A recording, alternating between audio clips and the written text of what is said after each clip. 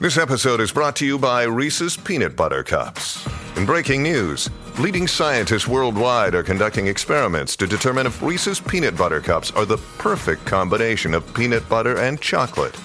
However, it appears the study was inconclusive, as the scientists couldn't help but eat all the Reese's. Because when you want something sweet, you can't do better than Reese's. Find Reese's now at a store near you. When you need mealtime inspiration, it's worth shopping Kroger, where you'll find over 30,000 mouth-watering choices that excite your inner foodie. And no matter what tasty choice you make, you'll enjoy our everyday low prices, plus extra ways to save, like digital coupons worth over $600 each week. You can also save up to $1 off per gallon at the pump with fuel points. More savings and more inspiring flavors make shopping Kroger worth it every time. Kroger, fresh for everyone. Fuel restrictions apply. Welcome to the New Books Network. I'm Caleb Zachrin, Assistant Editor of the New Books Network, and you're listening to New Books in Chinese Studies. Today I'm speaking with Brian Lander, Assistant Professor of History and Environmental Studies at Brown University, about his new book, The King's Harvest, A Political Ecology of China, From the First Farmers to the First Empire. The King's Harvest is the most recent winner of the James Henry Breasted Prize from the AHA. Brian has written such a fascinating book that is truly a feat of scholarship and research. A study of Chinese ecology and early political systems up to the fall of the First Empire in 207 BCE. Brian shows how labor and resources were used to grow the early Chinese states. Brian, thank you for joining me today on the New Books Network. Thanks for having me. Of course. Before jumping into the book, I was wondering if you could just tell us a little about yourself and your background. Okay. So I grew up in rural Canada, surrounded by farmers' fields, and my dad had grown up on a farm, so I had a little bit of family interest in agriculture. My mom was really into traveling, so that's what sort of got me. She opened a travel agency when I was a kid, so that's what got me interested in other parts of the world. And so when I was an undergraduate, I spent some time. I used to spend my summers working in the Yukon, where there are very few humans. And I managed to, through the University of Victoria, where I was studying, arrange a year at the University of Hong Kong. So one summer I flew from the Yukon, where there's like more moose than people, and arrived in Hong Kong and was really shocked by the density of humanity there. And during my year there, I traveled around China and really basically considered it such an ecological disaster that I was fascinated by the question of how it could have got that way. And when I came back to Canada, I discovered the field of environmental history as an undergraduate, and so I started studying that field. And eventually, I decided that I wanted to go into the study of classical Chinese civilization in order to explore this question of how China's environment came to be the way it is now. At the time, I didn't really realize how far back I would have to go and how many languages I would have, but how much linguistic skills I would need just to be the bare minimum to do this research. But in the end, I'm glad I did. And, for this book in particular, it seems like it's a sort of combination of different threads of interest of yours. But how did you decide on this particular topic? Well, this topic really came through the sources. Originally, I'd studied a lot of American environmental history where the works of like Donald Worcester and William Cronin and so on, and these sort of environmental histories of specific regions over time and the systems that made them the way they are. But when I really was more interested in doing a sort of agricultural, sort of general economic history of some region of China. When I got into the classical Chinese sources, I realized there just aren't very many sources on the environment as we conventionally understand it. But over the past few decades, there's been thousands of documents excavated from underground in China, and a lot of them are coming from government officials, essentially. And so I realized that there's a lot of information on how the state, how the early Chinese states and empires thought about how to manage environments, how they actually transformed environments. And so that really led me to the question of thinking of the state and political organizations themselves as ecological entities, and to think about how they transform the environment. So yeah, it was very much these excavated sources that led me in the direction of state power as a theme. Yeah, I would love if you could talk a little bit about some of the sources that you looked at, how you found them, whether or not you were just digging through an archive or there was a particular book or scholar that helped point the way for you, and then what those documents actually looked like that you ended up using for the book. Right. Yeah, so that's a good question. So when I was at the University of Hong Kong as an undergraduate, I took an early Chinese philosophy course, and I discovered a few passages from the classical texts, in particular one from Mencius about deforestation and erosion and so on, or deforestation and overgrazing. And I realized that this was possible to do, and there were sources out there. But then as I looked into it, I realized there were less than I thought. One of the key books that came out that really shaped the entire field of Chinese environmental history was Mark Alvin's book, The Retreat of the Elephants. And this sort of delved into all kinds of different texts and thought about the implications of them, including early Chinese texts about sort of state power and warfare. And so that was pretty key for sort of realizing the types of themes that I could be studying. And then I started to get into these excavated documents. And the interesting thing about studying early China now is that sort of unlike, let's say, the Greco-Roman world, where the textual corpus is more or less fixed, they keep finding tombstones and stuff, but they don't find major new texts. In the early China field, they're digging up new documents all the time in huge numbers. There's lots of them that haven't been published. And so we're constantly getting these new information coming out of the ground. And each new piece of information, some of them are the same as what we had before, but some of them are quite different. And so it really allows us to start thinking about new topics that we weren't able to think about before. And so I spent a year at the University of Wuhan getting a sort of introduction to the scholarship on this field of excavated texts. And that has continued to sort of shape what I think is studyable. And I should also mention that I've also spent a lot of time studying sort of paleoecology, environmental archaeology, pollen, climate, and all that type of stuff. And originally, there was quite a bit more of that in the book, but I sort of realized that in order to make the book more of a coherent narrative, I had to sort of play that stuff down. So that stuff I mostly published outside of the book. But it is, I think, a major theme of my research is essentially just to figure out what the ecosystems of China used to look like when there were lots of animals and wild animals and plants everywhere.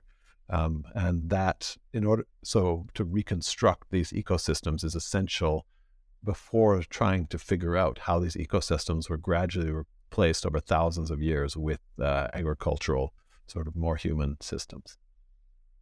Yeah, I always think there's a sort of a debate about whether or not what encompasses history, whether or not things that don't just have to do with people count as history. So I think your book obviously has a lot to do with people, but then you also are looking at environmental change and things like that. So I was wondering what you sort of see. Do you kind of take a more open approach to this idea that history can be about things beyond people, and or do you see this as like more of a multidisciplinary work instead of just a pure history book? Right. Yeah, no, I think, obviously history is fundamentally a discipline about people because we tend to use sources that are made by people. If you chose a research topic that did not involve any humans in any way, including through the sources, then you just wouldn't be a historian. So there is a sort of human-centric element to it. But I've published 2 different articles that have virtually no humans in them at all. I think that if you want to understand the history of how humans have transformed the environments of China, you can really focus on the non-human element. Look at wild animals, like Mark Alvin suggested with his title, Retreat of the Elephants. If you just look at the history of elephants in China, you're getting a sort of reverse view of the expansion of human agricultural systems, because that's exactly what is the main factor determining the distribution of elephants in East Asia. And if you look at sort of how scientists are approaching a lot of these questions, it's often very simplistic because they're not trained to think about human societies and how they work. And for example, my colleague Kate Brunson and I published a short article in Current Biology about the Sumatran rhinoceros, so known as the Asian two-horned rhinoceros, because people had published this article based on DNA analysis, in which they essentially sort of seemed to argue that it was sort of determined by their biology that these rhinos were going to disappear from the landscape. And in my opinion, the reason the Sumatran rhino has diminished over space is entirely because of humans, 100% because of humans. And so you have scientists who just aren't paying attention to this. So I think that that historians need to expand our gaze and the things we study, because we have skills that are actually really important for answering questions that we've traditionally left to the scientists, and the scientists have not known how to address. I think that's very true, and that was kind of, I wasn't knowing, I didn't exactly know what to expect when I read your book, but I definitely found that like you were using so many interesting tools and approaches that I just hadn't feel like I haven't seen used together. I think it's probably best to start where you start with the village. And apologies to listeners for my pronunciations; they're not very good. So Brian, please feel free to correct me on these pronunciations. But the village of Zhangjai in the year 4500 BCE. Can you describe what life was like in this village at this time and why you start here? Right. Yeah, well, this is a well-known village to archaeologists, and your pronunciation is not bad, Zhangjai, because it's very well preserved and very well excavated. So the archaeologists have actually gone and like dug up every single house in this little village and the ditch around it and so on. And the amazing thing about this, if you can pay attention to it, is you really get the impression of this little village of a few hundred people living in their houses made of wood and thatch and so on. And the rest of the landscape is, not exactly wild, but let's just say that humans are not the dominant factor in the landscape at all. Humans are growing some crops, they're millets, they have their pigs and dogs wandering around. And then outside of the sort of the agricultural area around their village, you have essentially far less human impact, and you still have, rhinos and lots of different types of deer and so on. And if you've ever been to North China, anyone who's ever been there, there's no wild animals almost at all, right? It's hundreds of millions of people. It's a highly transformed environment. So just imagining this area, which is right now in the city of Xi'an, as being full of wild animals and birds and whatever, if you're not careful, you can get bitten by a viper. There's all So essentially the idea of a small village that's like semi-agricultural, that are still doing a lot of fishing and hunting and so on, being surrounded by wild animals, is something that most people cannot imagine. Even a lot of archaeologists in China who work on these things, they know that this was the case. Like they're not forgetting the fact that this was a small group of people surrounded by wild landscapes, but many people in China have never been to a landscape that wasn't entirely dominated by humans. And so they actually can't really imagine what it's like. So that's one of the things that I think, having lived in Canada and lived in the Yukon and places like that I can sort of imagine what this might be like in a way that people who've spent their entire life in these heavily densely populated areas can't really imagine. And, moving sort of a bigger picture from a sort of small village to just the more long-term development of North China's agricultural system, as you said, it's, this kind of transformation over a long period of time from being more wild landscape with lots of animals to dominated by humans. Can you give our listeners just kind of a bit of an overview of what the agricultural system has just been like over, the thousands of years that you cover in the book, just from the beginning of the domestication of plants and animals? Sure. I think we could think about it in terms of a few key steps. So this book is basically focused on the Yellow River Valley, which is now called North China, totally separate from the rice and sort of more subtropical region in the south. But in North China, it starts out with, dogs are, of course, around before any other domesticated animal. And then you have the gradual domestication of millets, which are, type of grasses. In fact, millets is a sort of general category for a bunch of different types of grasses, but these were the core crop of ancient Chinese civilization. In fact, until recent centuries, people in China preferred millets because they are really drought resistant. So if the monsoons don't come very well, you're not going to starve to death because your millets are going to survive. And the other animal, of course, is pigs, which have been central to Chinese subsistence for thousands and thousands of years. So in the Zhangjia period that we talked about, they were growing a bunch of millets. They had probably vegetables that we don't know because they don't leave traces in the land. They also were starting to domesticate fruits like peaches and apricots, things like that. So those start in North China and move outward. But you still have people who are not really necessarily, well, they're still, as I said, surrounded by wild animals and so on. So they're also eating lots of fish. They're hunting. There's deer. In fact, the spread of agricultural landscapes often creates ideal deer habitat. So deer are a type of animal that can thrive around low-level agricultural societies. And so deer are actually really important to people's subsistence for a long time. And starting about 4,000 years ago, then you start to have, there's more people moving across Eurasia. You have the domestication of horses sometime after that. So you have more people moving back and forth. And then you have the arrival of domesticated cattle, goats, sheep, and also wheat from, the Fertile Crescent of Western Asia that arrives in China. And the arrival of these livestock in particular really makes a big difference in society because they're items of wealth. So if you can get yourself a big herd of cattle, you are richer than someone who doesn't have a herd of cattle in a way that was just impossible before these animals arrived. So it helps with inequality. So I don't mean helps in a way that we want inequality. I mean that that inequality starts to increase in a way that is quite remarkable. You also have the arrival of metallurgy around this time. So that's when the Bronze Age begins, which also increases inequality. And so at this time, you start to have much more robust agricultural systems where people can start to depend on all the different plants and animals that they're able to grow for most of their subsistence. And then from that period onward, you have a long trajectory of gradually more and more things being added to this mix.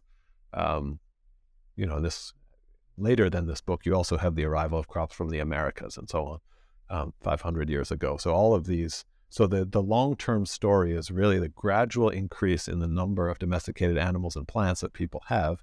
And each one of those allows them to move into a new ecosystem and allows them to produce a little bit more food than they could before and so on. And so rather than a sort of agricultural revolution, as people used to think about, the way I think of it is essentially 10,000 years of people becoming better and better farmers. And that is, of course, the basis of all human civilization is the ability of people to produce lots of storable food, energy. Is this change over time? Is it things are, like you said, there was increasing inequality, but were things for the most part gradually getting better, or was the life of someone in the village of Zhangjia, and the food that they had, how did that compare to someone in 2000 BCE near the end of the Longshan period? Right. Well, in terms of trying to compare these periods, it's worth noting that we don't actually have a lot of data for any one period, but there's definitely a long-term trend where at least some people in more densely populated areas start to become very dependent on millets and essentially somewhat malnourished. So if you are eating huge amounts of grain and not much other food, you maybe don't have enough protein, or you don't have you're malnourished in various ways. And so that is something that just wasn't happening in the early Neolithic because people were just eating some grains, but they were also eating a lot of fish, and they were doing a lot of foraging. So they were getting all kinds of different foods from all around the place. So it's clear that the diets of people in earlier Neolithic periods were better than at least some people in later periods. And once you get into more recent periods of Chinese history, you really have a lot of people whose diets are not ideal at all. And so the whole idea of progress really breaks down once you start to look at this issue. I was wondering if you could also talk about what life was like in the city of Erlangen from 1500 to 1300 BCE, just jumping a few hundred years in the future. Right. So Erlangen is very interesting because essentially before that you had pretty small, what we would now consider to be a village. Archaeologists call these cities because they're way bigger than anybody else's village, but they're actually still quite small towns. In China now, people who come from a town of 100,000 people say they're from a village. But anyway, so Erlangen is this sudden, about 3,500 years ago, you suddenly have the formation of this actual huge settlement with big walls around it. And you have the spread of this culture all over North China, all the way down to the Yangtze River. The problem is that the city of Arligang is right in the middle of the city of Zhengzhou, which is a very important city now.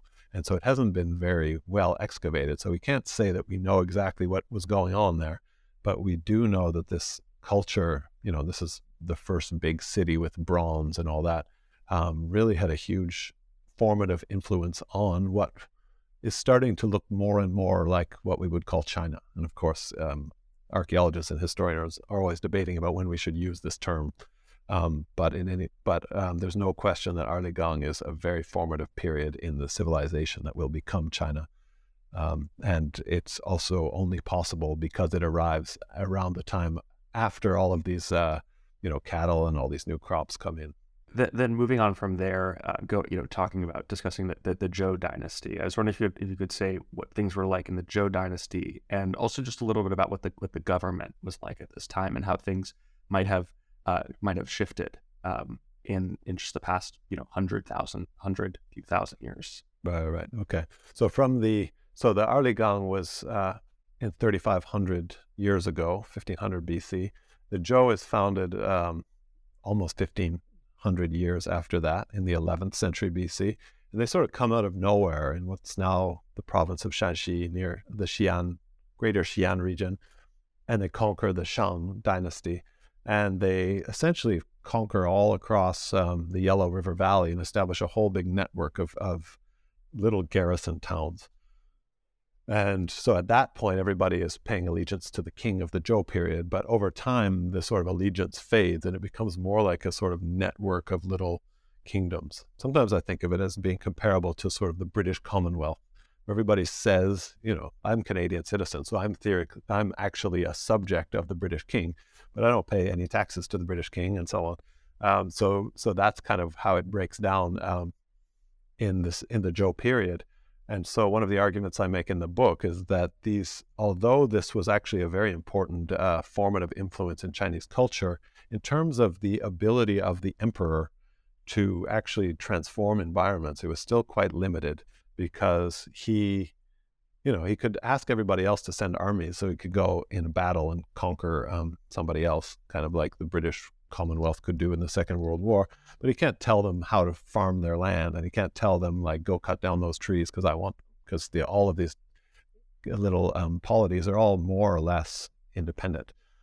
And so the Zhou, in some senses, is this really important, powerful kingdom in the Chinese tradition. It's essentially the golden age, like when Confucius looks back a few hundred years before his own time in the 6th century BC, it's the Western Zhou that for him is the ideal age.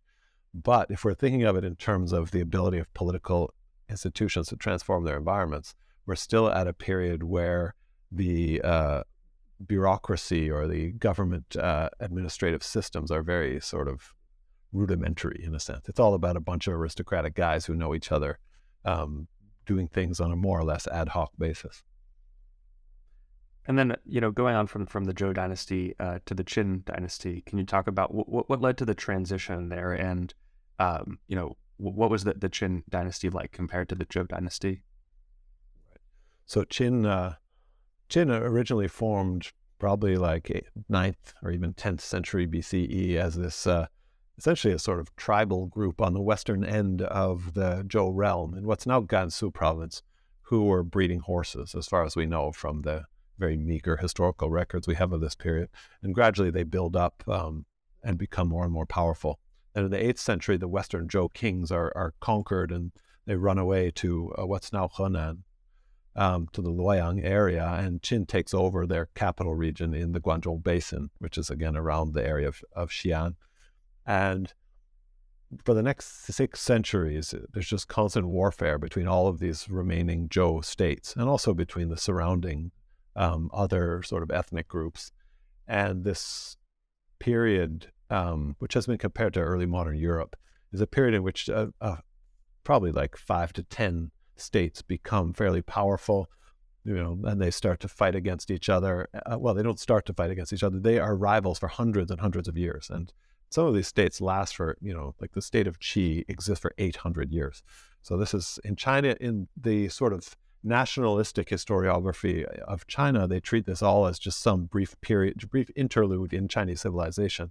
But really, we should understand it as a bunch of different nations that were rivals with each other for hundreds of years and had very different culture, and they were constantly trying to build up their militaries so that they could, just as in early modern Europe, so they could defeat their enemies and so they could not be destroyed by them. And so this is really the key period in Chinese history when you have the development of bureaucracy, where you have these very sophisticated systems of using written documents to keep all your officials in line, so you have central control over your population and over land. And eventually these states all have, millions of people in them. It's if you compare it to like the contemporary period in Greece, the Greek cities are just they're tiny compared to each of these states in East Asia. And so you have these mighty kingdoms battling for each other, building up very sophisticated political systems. And Qin ends up being the one whose system is the most, the most powerful. It's so when I think of it in terms of European history, I think you could compare Qin to Prussia or Russia. It's sort of a very militaristic society that has a lot of power over its own subjects and can use all of this infrastructure to create powerful militaries. In the year 221 BC, the last of their rivals gives up, surrenders, and then Qin essentially forms the Chinese imperial system, which is, even though Qin doesn't last very long, is actually still has, even the current Chinese government is really based on that model in many ways. So it's a hugely important historical event. You mentioned before that there's debate about when the, sort of the nation you might call China comes into existence. Obviously, all of it, it's not like any nation is like a real living person. It's just an idea shared by many people. But would you say that this is the time when China comes into existence that we might think of as being the nation today, or is that still a long ways away? Right. Yeah, that's always a fun question to debate about. The way I think of it is that a lot of what we consider China now, when people talk about China now, they're essentially talking about the geopolitical entity of the People's Republic of China. And if you look at how that entity came to exist, it's actually a succession of empires, almost all of them based in the Yellow River Valley. They're based in the Xi'an area or in Beijing or in Luoyang, which are conquering other regions and essentially turning them into little versions of themselves over time. Those long periods of conquest and colonization that are coming, the driving force is coming out of these political organizations in the Yellow River Valley. And so I think of China in a sense as a process that's coming out of these units, these political organizations. So in a sense, it's a long process of this formation coming into being, which you can definitely trace back to Erdőgang 3,500 years ago. But of course, the danger of doing that, the danger of doing that is that nationalists will then want to all claim that they're all part of this. Whereas what I'm doing is sort of presenting it as an administrative history that it essentially enforces itself on the population of the subcontinent and creates what we now consider to be China. So during all this period of increasing sophistication of agricultural production, who are the people that might be seen as like to be the greatest advocates for advancing this agricultural production? And is there any evidence of maybe people saying that no, we shouldn't try and domesticate more animals, more plants? We need to live more in harmony with nature, like our ancestors prior to the agricultural revolution. Were there kind of competing arguments or views, or was this just this process that everyone was just engaged in, and it was just this inevitability in a sense? Right. Yeah, that's an interesting question that you have similar answers all across the sort of agricultural societies of the old world, which where you get to the problem of whose voices do we have and whose don't we have. And of course, most people's opinions are absent from the ancient record. We mostly have these elite men who are living often in more urbanized areas And so we have a very strong bias towards the sort of existing agricultural and political order. But in the East Asian tradition, we do have these great sort of counter voices. We don't really have people who say we should not do agriculture. That essentially doesn't exist. But we do have people who are very skeptical of this increasingly powerful political organizations. Most famously, Zhuangzi, who essentially says if you're an educated man, you should just stay away from all that. All that business is nasty, which is true, because if you're working in governments, you're constantly getting killed by various infighting or whatever. But there is skepticism towards sort of the entire project of powerful kingdoms that's happening, in particular in the 3rd century BC. Everybody knows that states are getting powerful. Everybody's scared of this mighty state of Qin. And so there is a certain skepticism towards that. But in the later history, it sort of becomes something that elite men can do in their off time, to sort of go out into the bamboo grove and feel at one with nature. So I feel a little bit cynical. I'm not entirely convinced when people try to take these types of ideas and make them some kind of, let's say, Oriental alternative to the Western development model, which is a very popular thing to do, especially among people who are into the Taoist tradition. You go up to a period that was still more than 2,000 years ago. And is there anything, looking at China today that has, where there's still continuity, maybe even in just geographical places that like you mentioned, that there are areas that were started to be settled long ago that people have still continued to settle? What are the sort of the continuities between this long sweep of period history that you're looking at in today? Right. That's an interesting question. I mean, there's a lot of my friends who study 20th century China don't like when anyone talks about long periods of continuity. They essentially treat this as some kind of essentialism. But I've come to the conclusion that they just want to say that their period is the most important period and other people's are not. So I don't take that too seriously anymore. But I do think we need to be careful in talking about continuity. But one of the obvious things is that North China has been one of the most densely populated regions on the planet since this, for the past 2,500 years, probably longer. And even after, there's been some very big wars where the population has been dispersed, but it grows pretty quickly again. And so essentially the Yellow River Valley, which was the center of the Zhou region, has been the core of the Chinese imperial population for much of its history. And over the last 2,000 years, and in particular over the last 1,000 years, the Yangtze River Valley has its population has grown enormously, and it now is essentially similar to North China. And so you have a fundamental transformation of Chinese civilization so that the original core of it in the Yellow River Valley becomes just one of the cores. The other piece of continuity, of course, is this tradition of government. And of course, you can overstate that, because if you look at any specific period, you can see very long periods where there were totally different ways of, not different ways of doing things, but there were periods in which there was not one centralized empire. But in the Han Empire in particular, after the fall of Qin, the Han formed, and the Han is essentially the East Asian equivalent of the Roman Empire, which lasts for 4 centuries. And they write down all of how their government works. And so for the subsequent 2,000 years of Chinese history, people have had a very good idea. Everyone knew, all the literate people were reading these great histories by Sima Qian and Bangu and so on, and they knew exactly how the Han Empire worked and how it was organized, and even sort of place names. There's these geographical chapters that name all the different places. If you go to China now, the place names are often the same. And they're not the same because they haven't changed in 2,000 years. It's because the guys who are in charge of these places are reading the old books and bringing back the names. And so the same applies with governance. Anytime there's some kind of huge collapse of governance, the guys who come in and help the new, conqueror or king or whatever set up the new system are all reading these old books and following these models.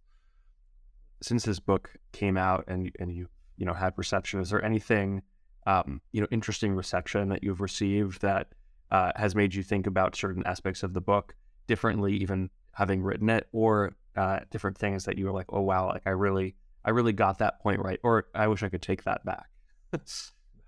I would say not not anything too fundamental, but I was very flattered to win the breasted award from the AHA, because originally when I was writing this book, I wanted it to be a much fatter book. It had a whole big chapter on paleoecology, climate, plants and animals, and I decided to sort of take it out. It was partly one of the books that really influenced me was Jonathan Schlesinger's book about the environmental history of the Qing dynasty in the Mongol and Manchu areas, A World Trimmed with Fur, because I realized you can write a book about a topic that seems esoteric and make it really readable. And so that was kind of my goal, was to try to make this a book that you can read, even if you are someone who doesn't have any background knowledge in this region. And so winning that award sort of helped me think that I had, that was probably a good choice.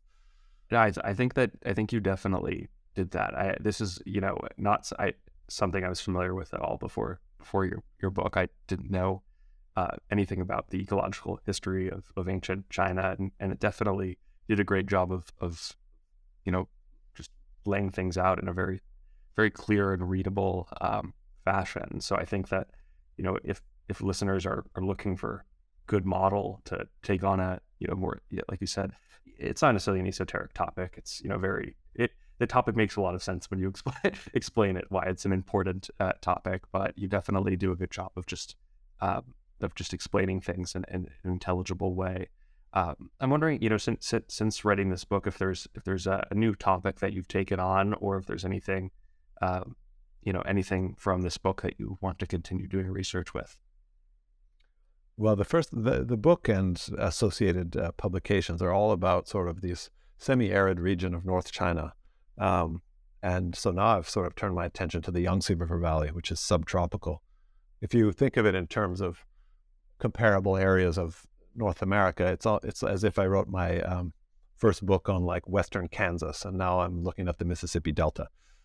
So I'm now interested in these subtropical wetlands. And essentially the idea is that if you look at the Yangtze River Valley, so the Yangtze River Valley is the Yangtze River is the third biggest river in the world, far bigger than the Yellow River. It's essentially comparable to the Congo, only the Amazon is way bigger. So it's a huge river, much bigger than the Mississippi. And every summer when the monsoons come, it expands enormously. And so there's huge areas of central China that were these seasonal wetlands, where where the summer floods would fill up these huge areas and it'd be full of fish and dolphins and alligators and migratory birds. And then in the winter, it would all dry out again. And now most of that area is China's best rice farming area. So most of these wetlands have been destroyed and turned into, places to feed humans. And so I'm now trying to study the long-term transformation of this region, and sort of pay attention to the way it's been thought of traditionally is that these were miserable swamps, and it's really great that people came in and turned them into something useful. And I'm trying to sort of flip that and say, actually, they were hugely biologically productive. They were diverse. They were actually a very nice place for humans to live in many ways, because you could just like hang out and do nothing most of the day and then go catch some fish and ducks. Yeah, watching dolphins, swim with some dolphins. Yeah, exactly. So essentially my next project is to sort of reimagine the environmental history of the wetlands of South China.